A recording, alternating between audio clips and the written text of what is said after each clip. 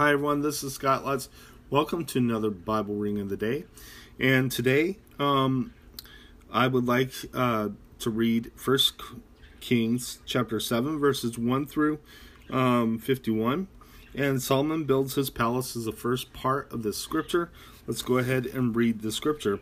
And thank you for all your support. I appreciate it. May God bless you for your support towards this ministry. It took Solomon 13 years, however, to complete the construction of his palace. He built the palace of the forest of Lebanon, 100 cubits long, 50 wide, and 30 high, with 4 rows of cedar columns supporting trimmed cedar beams. It was roofed with cedar above the beams, the rest on the columns, 45 beams, 15 to a row. Its windows were placed high in sets of 3, facing each other.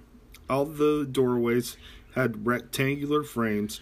They were in the front part in the sets of the 3, facing each other.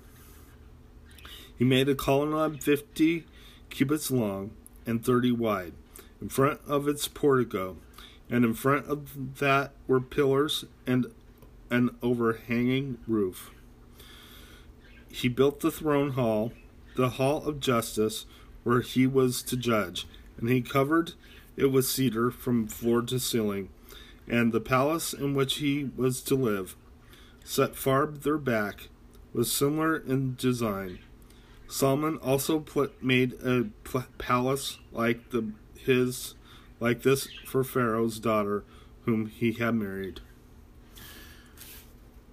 All these constructors, from the outside to the great courtyard and from the foundation to eaves, were made of blocks of high-grade stone, cut to size and trimmed with a saw on their inner and outer faces.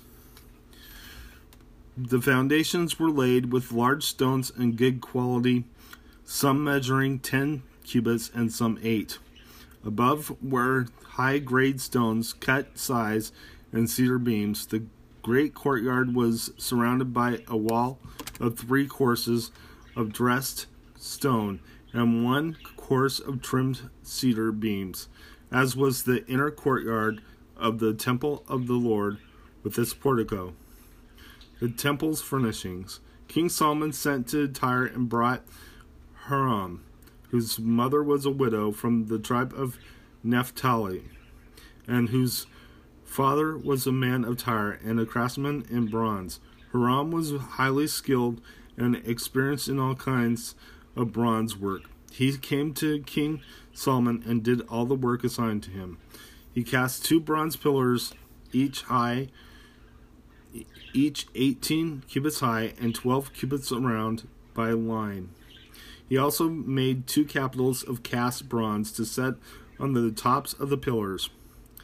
Each capital was 5 cubits high, and a network of interwoven chains festooned the capitals of top of the pillars, 7 for each capital. He made pomegranates in 2 rows, encircling each network to decorate the capitals on top of the pillars. He did the same for each capital. The capitals on top of the pillars in the portico were in the shape of lilies, 4 cubits high, on the capitals of both pillars, above the bowl-shaped part next to the network, were the 200 pomegranates in rows all around. He erected the pillars of the portico of the temple. The pillar of the south he named Jachin, and the one to the north Boaz.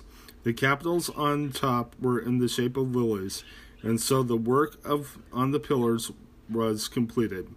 He made the sea of cast metal, circular in shape, measuring 10 cubits from rim to rim, and 5 cubits high.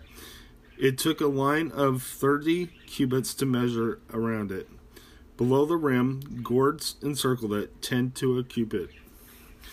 The gourds were cast in 2 rows in one piece with the sea. The sea stood on 12 bowls, 3 facing north, 3 facing west, 3 facing south, and 3 facing east. The sea rested on top of them, and their headquarters were toward the center. It was a handbreadth in thickness, and its rim was like the rim of a cup, like a lily blossom. It held 2,000 baths. He also made 10 movable stands of bronze. Each was 4 cubits long, 4 wide, and 3 high. This is how the stands were made. They had side panels, each attached to uprights. On the panels between the uprights were lions, bulls, and cherubim, and on the uprights as well, above and below the lions and bulls, were wreaths of hammered work. Each stand had 4 bronze wheels with bronze axles, and each had a basin resting on 4 supports, cast with wreaths on each side. On the inside of the stand there was an opening that had a circular frame on 1 cubit deep. This opening was round, and with its base work it measured 1.5 cubits. Around its opening there was engraving. The panels of the stands were square, not round. The 4 wheels were under the panels, and the axles of the wheels were attached to the stand. The diameter of each wheel was 1.5 cubits. The wheels were made like chariot wheels. The axles, rims, spokes, and hubs were all of cast metal. Each stand had 4 handles, one on each corner, projecting from the stand. At the top of the stand there was a circular band 0.5 cubit deep. The supports and panels were attached to the top of the stand. Engraved cherubim, lions, and palm trees on the surfaces of the supports and on the panels, in every available space, with wreaths all around. This is the way he made the 10 stands. They were all cast in the same molds and were identical in size and shape. He then made 10 bronze basins, each holding 40 baths and measuring 4 cubits across. 1 basin to go on each of 10 stands. He placed 5 of the stands on the south side of the temple, and 5 on the north. He placed the sea on the south side, all the southern corner of the temple. He also made the basins and shovels and sprinkled bowls. So Hiram finished all the work he had undertaken for King Solomon in the temple of the Lord. The 2 pillars, the 2 bowl-shaped capitals on top of the pillars, the 2 sets of network decorating 2 bowl-shaped capitals on top of the pillars, the 400 pomegranates for the 10 sets of network, 2 rows of pomegranates for each network, decorating the bowl-shaped capitals on top of the pillars, the 10 stands with their 10 basins, the sea and the 12 bowls under it, the pots, shovels, and sprinkling bowls. All these objects the Hiram made for King Solomon for the temple of the Lord were of burnished bronze. The king had them cast in clay molds in the plain of the Jordan between Succoth and Zarethan. Solomon left all these things unweighed, because there were so many. The weight of the bronze was not determined. Solomon also made all the furnishings that were in the Lord's temple: the golden altar, the golden table, in which was the bread of the presence, the lampstands of pure gold, 5 on the right and 5 on the left, in front of the inner sanctuary, the gold floral work in the lamps and tongs, the pure gold basins, wick trimmers, sprinkling bowls, dishes, and censers, and the gold sockets for the doors of the innermost room, the most holy place, and also for the doors of the main hall of the temple. When all the work King Solomon had done for the temple of the Lord had finished, he brought in the things his father David had dedicated, the silver and gold and the furnishings, and he placed them in the treasuries of the Lord's temple. Okay, so let's stay tuned for the New Testament reading. Hi everyone, this is now your New Testament reading of the day. This is Hebrews chapter 11, verses 1 through 40. And by faith is the title. Let's go ahead and begin reading the scripture. Now faith is being sure of what we hope for and certain of what we do not see. This is what the ancients were commended for. By faith we understand that the universe was formed at God's command, so that what is seen was not made out of what was visible. By faith Abel offered God a better sacrifice than Cain did. By faith he was commended as a righteous man, when God spoke well of his offerings, and by faith he still speaks even though he is dead. By faith Enoch was taken from this life, so that he did not experience death. He could not be found because God had taken him away. For before he was taken, he was commended as one who pleased God. And without faith it is impossible to please God, because anyone who comes to him must believe that he exists and that he rewards those who earnestly seek him. By faith Noah, when warned about things not yet seen, in holy fear built an ark to save his family. By his faith he condemned the world and became heir of the righteousness that comes by faith. By faith Abraham, when called to go to a place where he would later receive as his inheritance, obeyed and went, even though he did not know where he was going. By faith he made his home in the promised land, like a stranger in a foreign country. He lived in tents, as did Isaac and Jacob, who were heirs with him of the same promise. For he was looking forward to the city with foundations, whose architect and builder is God. By faith Abraham, even though he was past age and Sarah herself was barren, was enabled to become a father because he considered him faithful who had made the promise. And so from this one man, and he as good as dead, came descendants as numerous as the stars in the sky and as countless as the sand on the seashore. All these people were still living by faith when they died. They did not receive the things promised. They only saw them and welcomed them from a distance, and they admitted that they were aliens and strangers on earth. People who say each things show that they are looking for a country of their own.